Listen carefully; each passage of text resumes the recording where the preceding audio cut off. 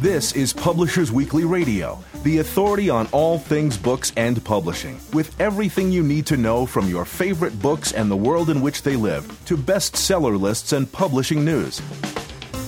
Here's the inside story on your favorite story. Publishers Weekly Radio, with your hosts, Rose Fox and Mark Rotella. Hello and welcome to Publishers Weekly Radio on the web at publishersweekly.com/pwradio and streaming free on iHeartRadio, iTunes, and audiobookradio.net. I'm Rose Fox and I'm a senior reviews editor at Publishers Weekly. My usual co-host, Mark Rotella, is out this week, so I'm here on my own to bring you the very best of book talk directly from PW's offices in New York City, the heart of the book publishing world. On today's show, author Seamus O'Mahony discusses his new book, The Way We Die Now, The View from Medicine's Front Line. Then PW senior news editor Calvin Reed recaps San Diego Comic-Con. But first, here's a sneak peek at next week's Publishers Weekly bestseller list, powered by NPD Bookscan, and joining me is PW Features editor Carolyn Juris. Hi, Carolyn. Hey, Rose. Very nice to have you here. Thank you, as always, for filling in. We very much appreciate it, because otherwise I'd just be reading off this list and no one would want to hear it. Nobody wants that. I'm glad to be here. And it's always nice to have a chat with you. What's happening on the hardcover nonfiction bestseller list this week? So we've got a couple new books this week. Debuting at number 2 is Devil's Bargain by Joshua Green. That book, to give you an idea of what it's about, is subtitled Steve Bannon, Donald Trump, and the Storming of the Presidency.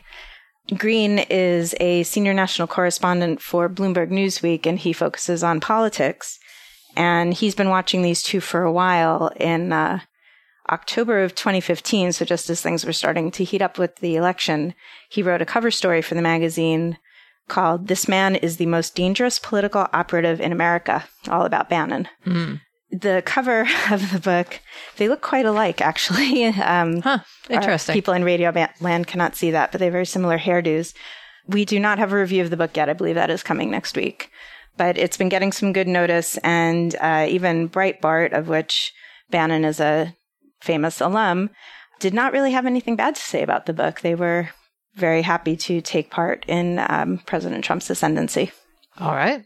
And what else is happening? There's not really a lot of movement on the list this week. It's a typically quiet summer week. We've got number 23, we've got Perennial Seller by Ryan Holiday. This is a book about selling your creative wares. Mm. We reviewed it pretty favorably. We said Holiday follows in a long tradition in the self-help genre, bringing a contemporary sensibility to the subject of making and marketing creative work.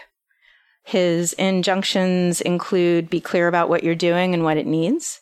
Think long-term, not short-term. Pay attention to detail, be open to criticism, and test ideas. So, pretty sensible if standard stuff. We do say he has a tendency to drift into buzzwords and cliche like be your own CEO. Mm. But he builds, our review says, a compelling roadmap to sustainable creativity. Sounds very useful. Yeah, perhaps something for artists to take a look at. Well, there's not much happening on the hardcover fiction list either, though we do have a new number 1, which is The Late Show by Michael Connelly. He's known for the Harry Bosch novels. This is a series launch, and it's his first in quite some time. Yeah, it's been about a dozen years. The Lincoln Lawyer was his last series launch. So very nice to see him taking a new tack. Our review says it's excellent. We gave it a starred review. And the title refers to the midnight shift at LAPD's Hollywood division, where there is a detective who's landed there in retribution for her filing sexual harassment charges against her former boss. So she's investigating a couple of crimes while also dealing with LAPD internal politics and culture. Our review says that this is classic Connelly, including a protagonist who's smart, relentless, and reflective. There's big evil out there, says one of the characters. And we say that's Connelly's great theme. And once again, he delivers. So definitely one for the mystery police procedural fans. Sure. A little below that, number 9, The Breakdown by B.A. Paris. We also gave this a star. It's a second novel. Her debut novel last year was Behind Closed Doors. We say this is another first-rate psychological thriller about a school teacher who takes a shortcut home on a dangerous lane in this little Red Riding Hood sort of way and ends up encountering a woman who's about to be murdered. We say tension quickly builds to a crescendo as the protagonist begins to worry about her mental state. They announced a first printing of 300,000 copies. Sounds like that's going to be borne out. This is a very strong work and clearly getting some attention. Yeah, and her first one did very well, too, both in hardcover and paperback. At number 20, with Meddling Kids by Edgar Cantero. And we say this is a goofy, smart love letter to childhood adventure and enduring friendship. There are 4 kids who used to had formed a summer detective club in their small town. And 13 years later, they're not kids anymore, but they're still thinking about the Sleepy Lake monster. So this sounds like a Scooby-Doo sort of setup, but there's actually much more to it than that, though there are many references to Scooby-Doo. There's a river called the Zoinks. There's a dog who's as much a character as the humans, and they have pitch-perfect chase scenes through an underground mine and a haunted mansion. We say that the prose is fast and funny, and the quirky, lovable characters are absolutely irresistible. And there is an actual supernatural element for those who always want to see some Lovecraftian tentacles invading the Scooby-Doo milieu. So this looks like a lot of fun. And finally, at number 23, Look Behind You by Iris and Roy Johansson, mother and son. And this is their 5th novel in the Kendra Michaels series, in which an FBI special agent visits Kendra, who's a music therapist with heightened senses, and asks for her help with an investigation into a series of bizarre killings. It would not have occurred to me to write a thriller series about a music therapist, but the Johanssons are clearly pulling that off, and we say that a long list of well-developed suspects makes this one of the more complex and satisfying entries in this best-selling romantic suspense series. So that's what we've got on the hardcover fiction list. Summer doldrums, indeed, but there's still plenty of entertaining beach reads for those of us who have just realized that our weeks for getting to the beach are getting shorter. Oh, don't say that. There's also things going on a couple of lists we don't always talk about on the show. Over in trade paperback, we have debuting at number 24, The Glass Castle, the movie tie-in edition. That movie is going to be out August 11th, and it adapts Jeanette Wall's 2005 memoir. The book actually pubbed a couple weeks ago and has been building up. It sold about a third more this week than last week. The conventional trade paperback from 2006 is still selling. That actually sold a few more copies than the new media tie-in, and that book has sold entirely more than 3 million copies since its release. So one to watch out for. I'll be curious to see if the tie-in keeps climbing. I think it just might. Definitely. I should say, so this is Jeanette Wall's memoir. People may not be aware. She had a pretty rough childhood. It's, both of her parents had issues, but it's not kind of a mommy dearest skewering book. It's actually very affectionate and very affecting. Good to know. Then over in children's frontlist fiction, we have the first official novel based on the Minecraft video game called Minecraft the Island. And this is by Max Brooks, who many people may know is the author of World War Z. And also the son of Mel Brooks, which I think he doesn't make a big deal of, but he gets his comedy writing honestly. Yes, and Bancroft is his mother. So this is kind of a departure for him. He usually sticks to zombies, although I'm told zombies do make an appearance in this. I am not a big Minecrafter, so perhaps this is par for the course. It is aimed at the middle grade audience, which is about ages 8 to 12, but I suspect some adult Minecrafters might pick it up as well. Sure, why not? Well, thank you very much, Carolyn. Always great to have you on the show. And I think next week, Mark will be back and you'll be off the phone. But I really appreciate you coming on and especially talking about those lists that we don't always get to. It's always nice to have that perspective. Oh, it's my pleasure. I'm Rose Fox, and this is Publishers Weekly Radio. Next up, Seamus Omani discusses the tangled ethical questions around the end of life. We'll be right back. I'm Wallace Shawn, author of Night Thoughts, and you're listening to Publishers Weekly Radio. I'm Rose Fox, and you're listening to Publishers Weekly Radio, direct from the PW offices in New York City. Today I've got Seamus Omani on the line. His new book is The Way We Die Now, The View from Medicine's Front Line. Seamus, I'm so glad you could join us. Thank you very much for asking me. So this title is very rich with nuance, and I'm particularly interested in the word now. We think of dying as something we have always done, but how is the way we die now different from how we used to die? The title is a little nod and homage to Anthony Trollope, who wrote a novel called The Way We Live Now in the Victorian era. I'll give you the precise year. So it's a nod to him. But it also reflects, suppose, how dying has changed in the Western world over the last 50, 100 years or so. Dying has now become very much a medical process. I wrote in the book about how, let's say, in pre-industrial Europe, people died primarily at home, and medicine wasn't that important when it came to death. Gradually, since the Industrial Revolution, the Enlightenment, and certainly over the 20th century, when medicine first began to become effective, death has moved from the home to the hospital. And where I live and work in Ireland, the majority of deaths now take place in the type of hospital where I work, so acute general hospitals. And only about 20% of people die at home, and an even smaller number in a hospice, about 4 or 5%. So I wanted to write about death from the perspective of where I was working. And it seemed to me that there wasn't very much written about it from that particular perspective, which is that of somebody working in an acute hospital.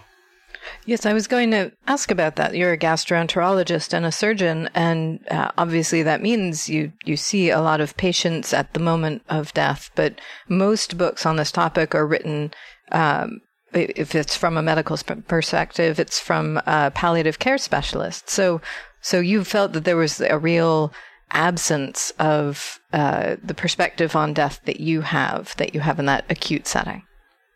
Yes, I did.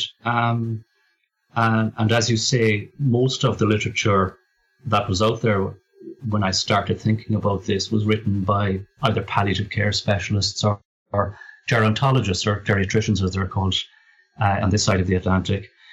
But yet when I looked at the figures and I thought about it, I said, well, most of the dying is taking place not in the hospices, it's taking place here in the acute general hospitals. So the job I do has two components. I'm a gastroenterologist, which is my specialty interest. I'm not actually a surgeon. I'm a physician. So I'm a gastroenterologist, which means I look after people with things like chronic liver disease, which has a very high mortality, probably a higher mortality than most cancers. And we've seen an exponential rise in the prevalence of chronic liver disease in this country and in the UK over the last 20 years, mainly due to increased alcohol consumption. So that's one part of my job. And the other part of my job is I do what's called general medicine, which I guess in the US would be called... primary care. Well, not really primary care. That's more general practice. I guess it's what a hospitalist might do, or an internist. Mm-hmm. I do what's called general medical take, where a lot of predominantly very frail elderly people are admitted under my care with a variety of problems, and usually multiple. So in my job, I'll do a lot of death and dying in relatively young people from liver disease. And I was seeing equally a lot of death and dying in very elderly people admitted under my care doing general medicine. And it seemed to me that there was very little out there from this perspective. The perspective of the palliative care doctors was entirely different because by the time the patients are transferred to a hospice, to a palliative care physician, for example, their expectation and the expectation of their families has been, pretty much altered as to what medicine can deliver and what it can do. But in the job that I work in, people are admitted acutely with an expectation that I and the hospital and medicine is going to fix the problems. And of course, medicine can't do that. And I felt that there was very little or nothing out there from this perspective where most of the action, if I can use that word, was taking place. So you write in the book that doctors might better help their dying patients by giving up what you call the quest to conquer nature and returning to a core function of providing comfort. A lot of doctors will find that very challenging because there is so much focus on medical science, on defeating death. How do doctors grapple with this in the acute setting that you're in? Okay, let's take the example, let's say, of somebody I saw this morning, a 95-year-old man who has a combination of heart failure, kidney failure, trouble with his bone marrow making him anemic. It is highly unlikely, and it is certain that I'm not going to be able to cure this man. So what is my role in his management? I guess I should try and reverse anything that I can reverse, but pretty much all of what ails this man, I cannot reverse. However, what I can do is to protect him from futile interventions and futile tests and uncomfortable and dangerous treatments, but I'm not going to cure him. And I think it's important. An important part of my job is explaining both to the patient and to the family that that's what I can do, and that we need to be honest with patients and their families in these situations. The majority of people now die in old age, usually after a long chronic disease, and very often we get to a stage where there is little in that chronic disease process that doctors and medicine can reverse. And part of my job is recognizing when that has occurred, when the patient has entered that phase, and being honest with the patient and with their families. It's entirely different, of course, if I'm dealing with a 40-year-old and there is something that I can do. I'll do absolutely everything that I can do.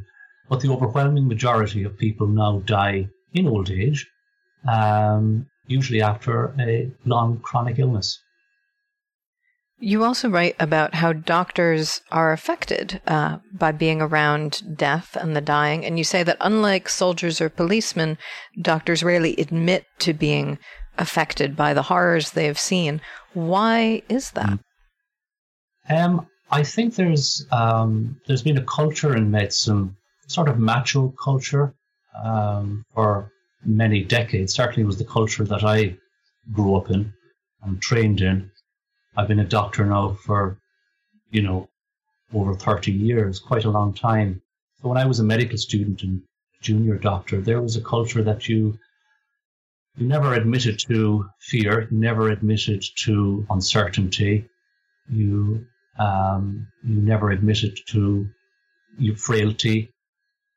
I think that's gradually changing, and that's a good thing.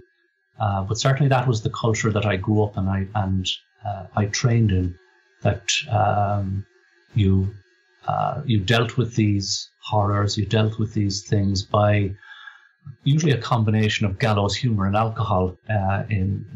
Was the sort of the culture that I trained in. But as I say, things have changed quite a bit since I started out in the early 80s, and I think that's all to the good. So really what you're talking about here from both the medical side, from the doctor's side, and the patient side is more like emotional management, is talking about how doctors interact with the concepts of death and dying, how patients can be given the right expectations and sort of led to understand that not everything is curable and medical science isn't perfect. How are you seeing that shift take place? How are you seeing that play out in hospitals now?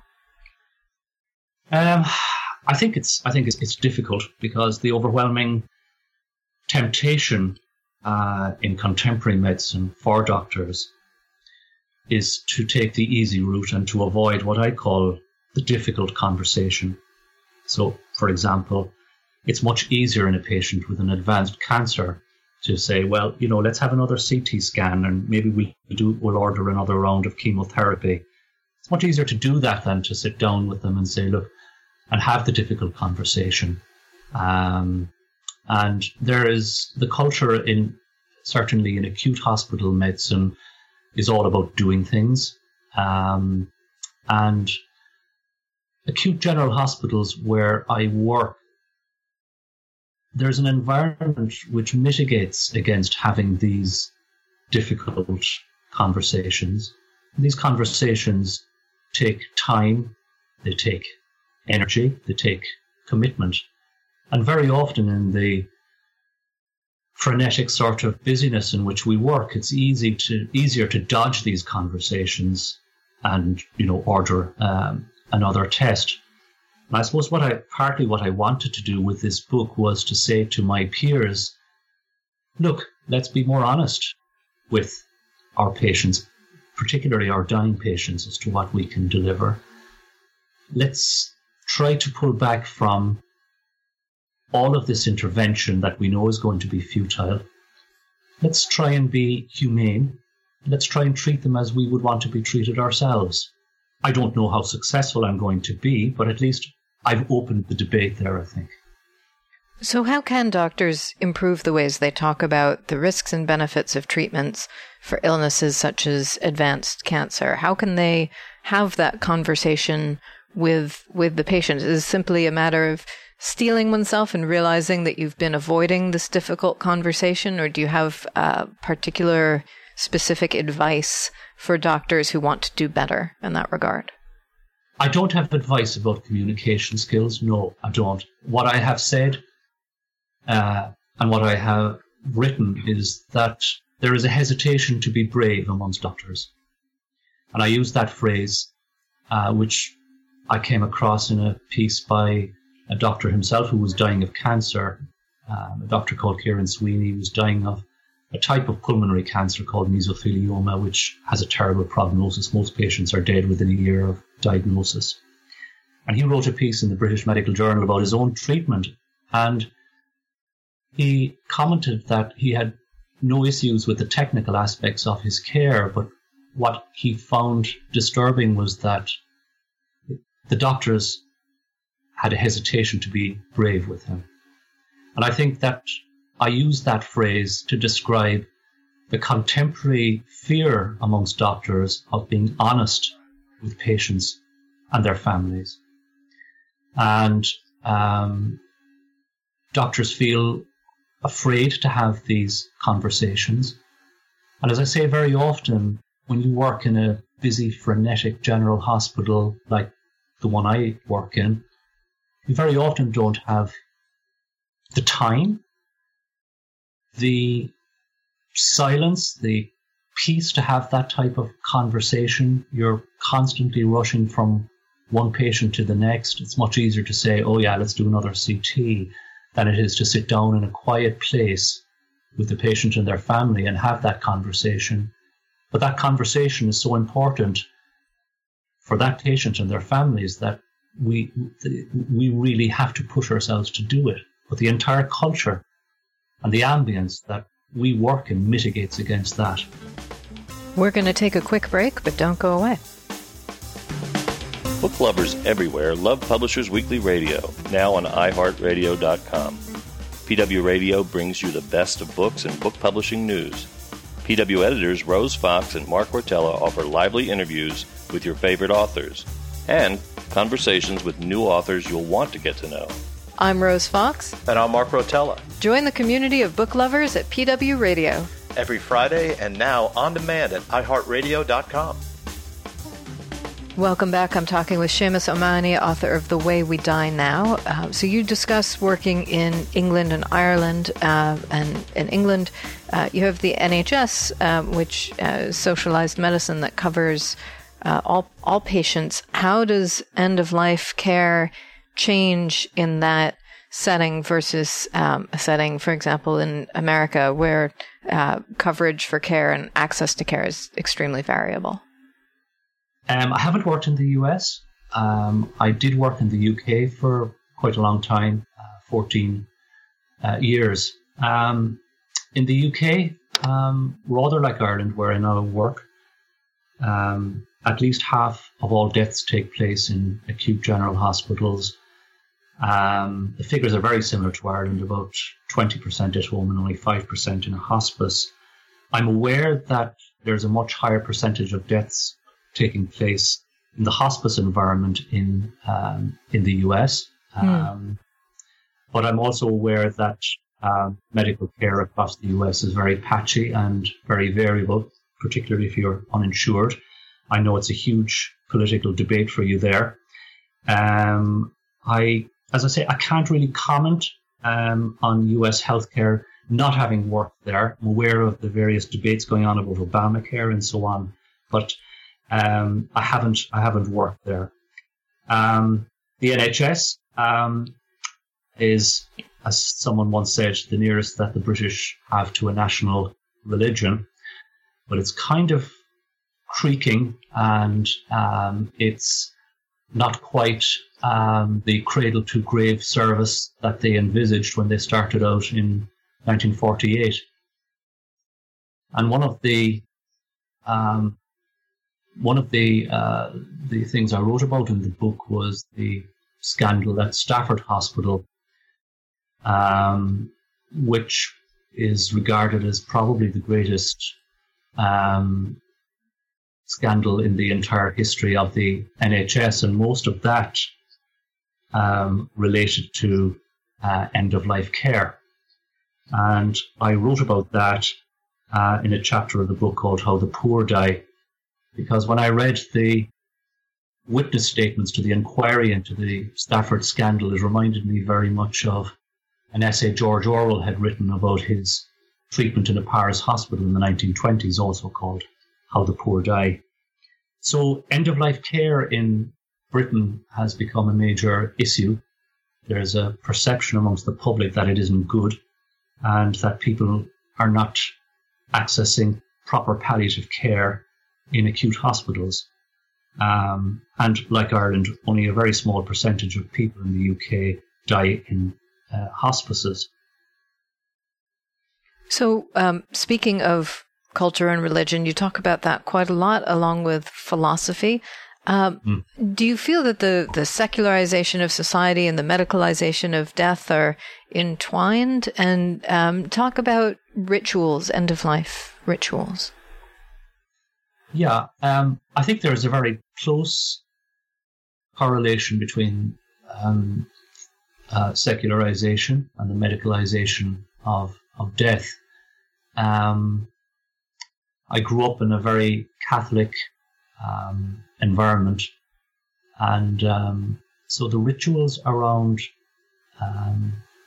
funeral rituals in Ireland are still very traditional and give a great deal of comfort to the bereaved.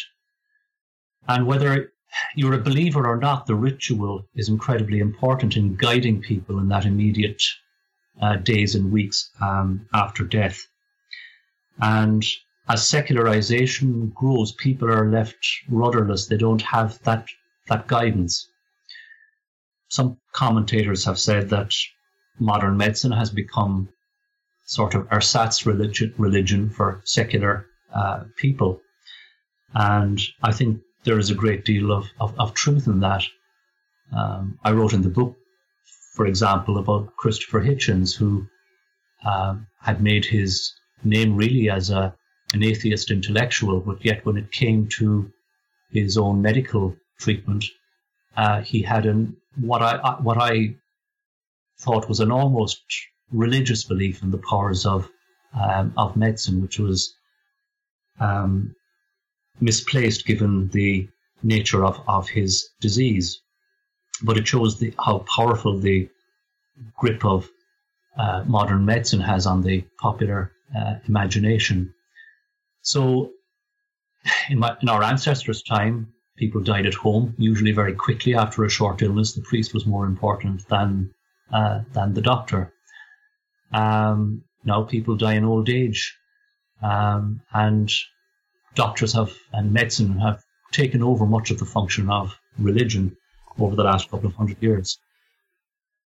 So if we're talking about doctors doing less of trying to play God, of being more willing to admit vulnerability, then we need some ritual. But for those like myself, for example, who are not particularly raised in a faith, who are not believers, what rituals might we still find meaningful and healing around the end of life? I think one of the things that's important is accompanying the dead and treasuring, not the dead, but the dying, and treasuring them. I was asked to read sent a book recently by a journalist called Kevin Toulis. He was raised in Scotland, an Irish family, an immigrant family. And his father, after retirement, went back to the island off the west coast of Ireland where he was brought up. And he became ill with cancer and subsequently died. He got pancreatic cancer. And Kevin Toulis wrote in the book about how all of his neighbours on this island came to visit him in the weeks and months running up to his death. They accompanied him. And Toulis was talking about Edinburgh, where I think he was brought up, where people shun the dead, they the dying. They don't go and visit them. They find it difficult to know what to say. And yet, in this old kind of traditional way, people accompanied the dying and treasured them and talked to them and visited them. Now, I don't know if that's a ritual, but it's about being with them. You're not doing terribly much. And I've noticed this in my own professional work as well, is that there is a tendency amongst doctors that once a decision has been made that a patient is dying, for example, there's nothing more to be done, doctors tend to not visit the patient very often after that because they feel there's nothing they can do, they've failed. And one of the things I've learned over the last few years is that, if anything, you should increase the frequency of your visits when there's nothing more you can do. And just being there is very important to the dying person and to their families. And the families will tell you that later, after the death, how important that was. So even though as friends and as families and as neighbours, there may be not very much that we can do, just calling in, just talking, visiting, accompanying the dying is incredibly important. I think in our sort of secularized, atomized world, the dying are sort of abandoned. They're hidden away in hospitals. People are reluctant to visit dying people. They're reluctant to call in to see them because they feel they don't know what to say. They're afraid of saying the wrong thing. I guess I would say, forget that. Don't worry about it. Just call in. Just being there is important. That's so beautiful. I'm going to take that very much to heart. It's clear that you've spent a lot of time thinking about the philosophy of this, and you incorporate the work of other writers into your book, other people who've written on the subjects of dying and death. How did you go about researching that and working that into your book? These were people that I was reading for many years, so I didn't have to do a great deal of research. So people like George Orwell, Somerset Maugham, Ivan Illich, these were all my, literary heroes when I was growing up. So I didn't have to do a huge amount of research. All I had to do was, let me just go back and see what Somerset Maugham thought about that. So it wasn't difficult in that way. Obviously, I had to do some more specific reading. as well, but an awful lot of it was writers and books that I'd carried around in my head for decades. So this book, although it didn't take terribly long to write from a physical point of view, had been germinating, and the seeds of it had been in my mind for many, many years, if not decades. So all of the things I wrote about these great writers that I've mentioned were in my mind anyway, and it wasn't difficult. It was all there.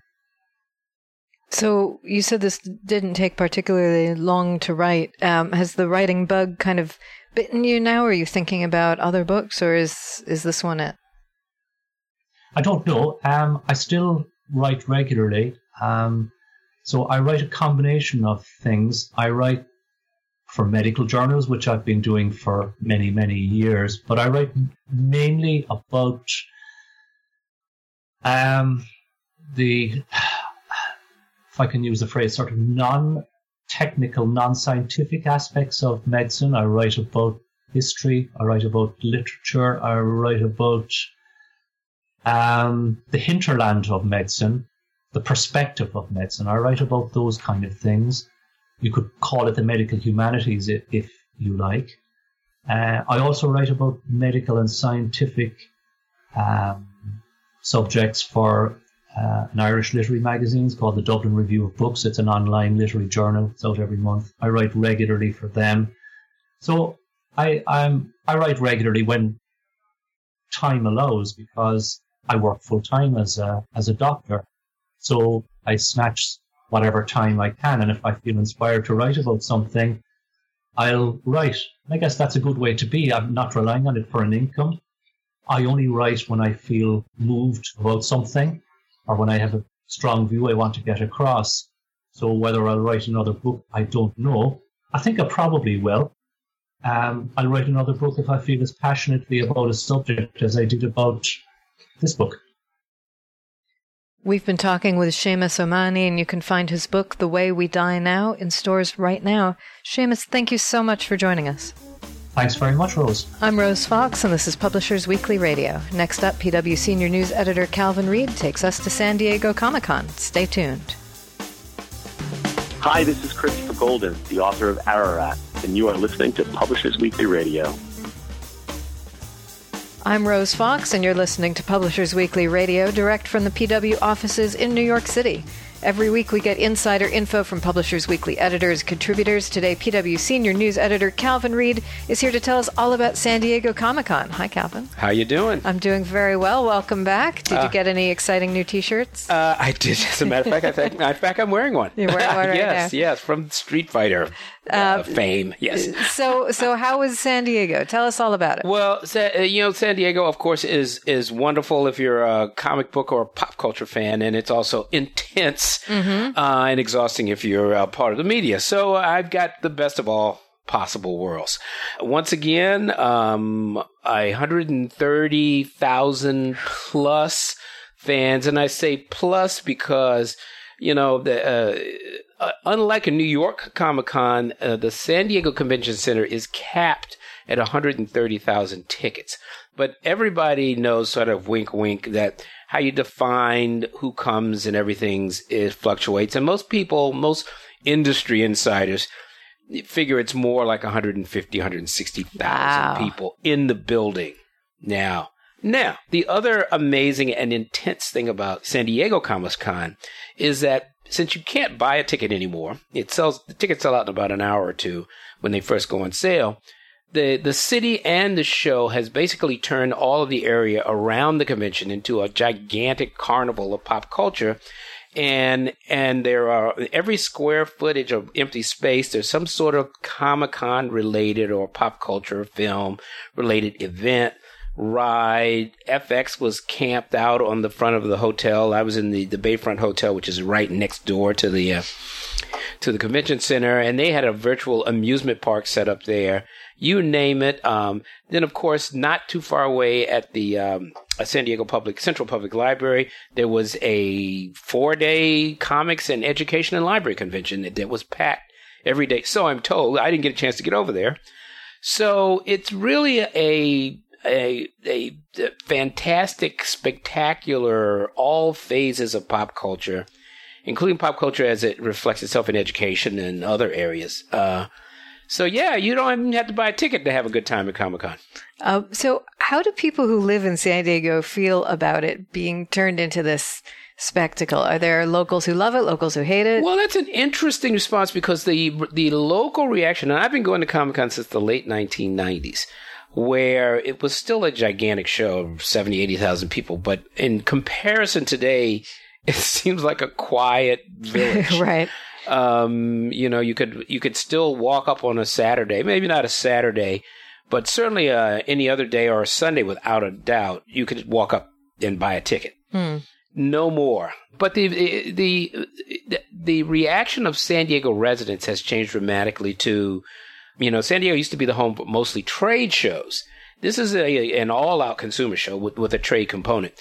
And the city, as well as the residents, just sort of ignored it. I mean, the city was actually, outright hostile because there was this notion that it was just a bunch of fanboys, six to a room, right? Eating, peanut butter and jelly sandwiches and spending all their money buying back issues.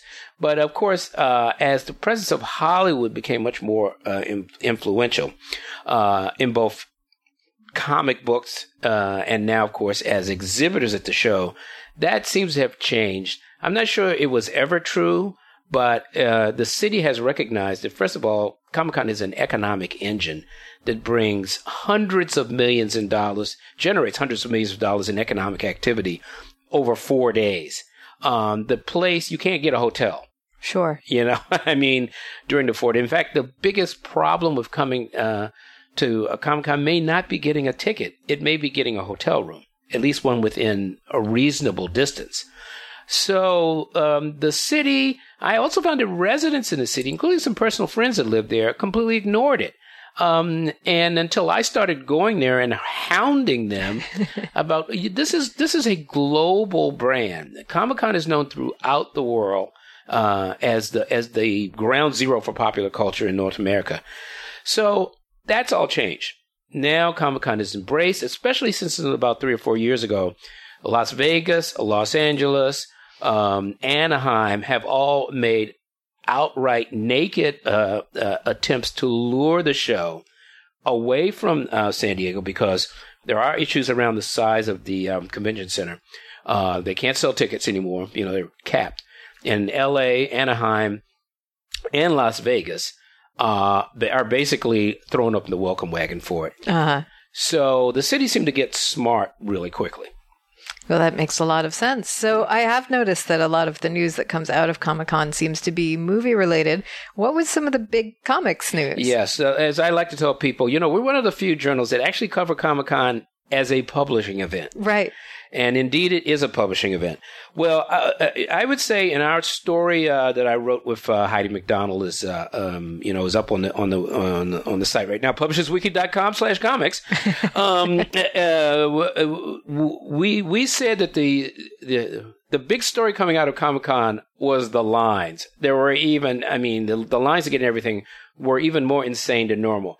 But we also mean book lines. We mean new imprints, new book lines, new releases. The book format over the traditional American comic book periodical format is growing in the conventional comics book industry. And it's actually a rising format in the book trade, which, 10, 15 years ago really didn't really see graphic novels as really a legitimate category. So this year we saw the launch of a middle grade graphic novel, a new graphic novel line by Yen Press, which is a graphic novel published for Hachette, an imprint for Hachette. But they launched a specific line, partially to house the works of Svetlana Kimakova, who does her last book, Awkward, which is a middle grade graphic novel about these kids in school, and it's a very diverse group, and they're all doing this, that, and the other thing. Sold 250,000 copies. And you're seeing the boom in comics being driven by by middle grade and YA graphic novels. So that's there. Then you're seeing even, well, I won't say the big two, Marvel and DC. You're seeing DC really recognize that books are important. They offered up some releases about Harley Quinn, the classic character. She was the demented girlfriend of the Joker. She's become enormously popular. They're launching a whole series of of issues that will be collected into books about Harley running for mayor and this year of the mayoralty relationship, the mayoralty election in New York City. But they've also launched a mysterious young readers line that people have been talking about, and they talked a little bit more about it at Comic-Con. And this is going to be tied to their Superhero Girls line, which is basically a whole line of superhero-oriented, particularly girl superhero-oriented stuff, books, merchandise for young girls that has been a huge success. So they're going to be doing different things around this character. We also saw that Grant Morrison, who's kind of an acclaimed writer of superhero comics for older people, he had a book this year about Wonder Woman, kind of redefining, this is being the year of Wonder Woman, redefining her origins. They're going to do a sequel to that, and they're also going to do some other things, a line of graphic novels that'll be more mature themes, more like the superhero epics of The Dark Knight and Watchmen. So the traditional comic book industry realizes book format comics are bringing people into stores. Now in the book trade, we saw at IDW is really a comics house publishing, comics house, but even they're an independent comics house that usually publishes non-superhero comics. They published March, the incredibly inspiring book by John Lewis about the civil rights. Mm-hmm. So this year, coming off of a year where that won an Eisner Award, they're launching they have a wonderful children's book called it's called Home Time Under the River by Campbell White, and it's a beautifully illustrated hardcover edition book coming in the fall about these kids who kind of fall into a river and end up in an enchanted forest. I saw copies of it. It's really beautiful. Looks really interesting. I could go on. Well, I mean, that sounds great. And like there's a ton. And what about imports? I've noticed that friends who used to be like, manga, what's that? Are now recommending manga to me. Well, inputs on two fronts. We're seeing a big growth of European graphic novels acquired and translated and put into the U.S. into the book trade especially. Why? The French love all kinds of comics and not so much superhero comics. Right. They have a comic book industry that is more analogous to the American trade book industry, where you have a wide range of genres from fiction, nonfiction, history, politics, romance, adventure, across the board. So you're seeing a much more licensing of French material published here, like by Lineforge, which is a new publisher that has an imprint magnetic press that does specifically that. On the manga front, I talked with the Viz Media Senior Director of Marketing, Kevin Hamrick. Manga is doing well. Viz is doing well. They're up by double digits. They're putting more and more material into the library marketplace through Overdrive, through a digital format. But they've also got like the top new manga titles. They publish Tokyo Ghoul, which is pretty much what it sounds like. Vampires in Tokyo, and another hilarious thing called My Hero Academia, which is a really comic manga about what if we lived in a world where everybody was a superhero? Everybody had a superpower, and then you happen to be a kid who just had a kind of lame superpower or none at all. So it kind of flips the scenario, and it's incredibly popular. So manga is doing well after some years of being on a downward slope. It's been up over the last few years. Well, that sounds great. And did you get to meet anybody exciting? Hear any good talks? See any good panels? Let's see. One of the most exciting things for me is the Eisner Awards. Now, these are what I describe as the National Book Awards of the comic industry. And the Eisner Awards, which is a gala event on Friday night, one of the things that also shows how this industry is changing and how diversity across a wide range of things, not just the background of readers or artists, is actually changing the comics industry. The top prizes, best new book, they used to, 10 years ago, they were almost all superhero books. This year, while there was a superhero book that won the best graphic novel, it was completely unlike anything in the past. Jill Thompson won for Wonder Woman, The True Amazon, a fresh retelling of the origin story of Wonder Woman, but done in gorgeous watercolors. And it really focused on the childhood and teen years of Wonder Woman and defined her personality. It's not anything like a superhero comic that would have won years ago. That was interesting. Number 2, a book that received 3 Eisner Awards by Sunny Liu called The Art of Charlie Chan Hak Chai, an amazing fictional masterwork that it's actually a history of Singaporean politics. Sunny is Singaporean, and cartooning history that just blew everyone away. There's no way that this book would have ever even been nominated, let alone won 3 Eisner Awards. And what you're seeing more often now is independent. In fact, that book was published by Pantheon, Penguin Random House. Also, a rather startling occurrence at Comic-Con. So the Eisners are transformed now to reflecting the world that I think any book fan would recognize, as opposed to the fanboy legacy that it has. Well, Kelvin, thank you so much for bringing us that recap, and I'm sure there's tons more on our website there is. That you and Heidi and other contributors have written about. We always appreciate you coming on the show. My pleasure. We'll be back next year. And now a final word from our sponsors. Beyond the headlines, beyond the routine, beyond the book, I'm Chris Kenneally, host of Copyright Clearance and his podcast series, Beyond the Book. And I'm Andrew Albanese, senior writer at Publishers Weekly. Join us each Friday for a Publishing News Week in Review podcast unlike any other. Learn all the breaking news and catch the best analysis on developments in the book trade, copyright law, and much more. You already know business as usual. Now go beyond the book. Listen to the free series and subscribe at beyondthebook.com. And that's it for today's show. I'm Rose Fox, and you've been listening to Publishers Weekly Radio. Join us next week for another in-depth author interview. We'll also have lots more juicy insider info on best-selling books and the nuts and bolts of publishing. In the meantime, you can listen to this and every episode of Publishers Weekly Radio absolutely free at publishersweekly.com/pwradio. Subscribe to our podcasts on iHeartRadio and iTunes, and hear every new episode streamed live on audiobookradio.net. Check those sites every week for a brand new episode giving you the inside story on your favorite story. Thanks for listening. You've been listening to Publishers Weekly Radio Show.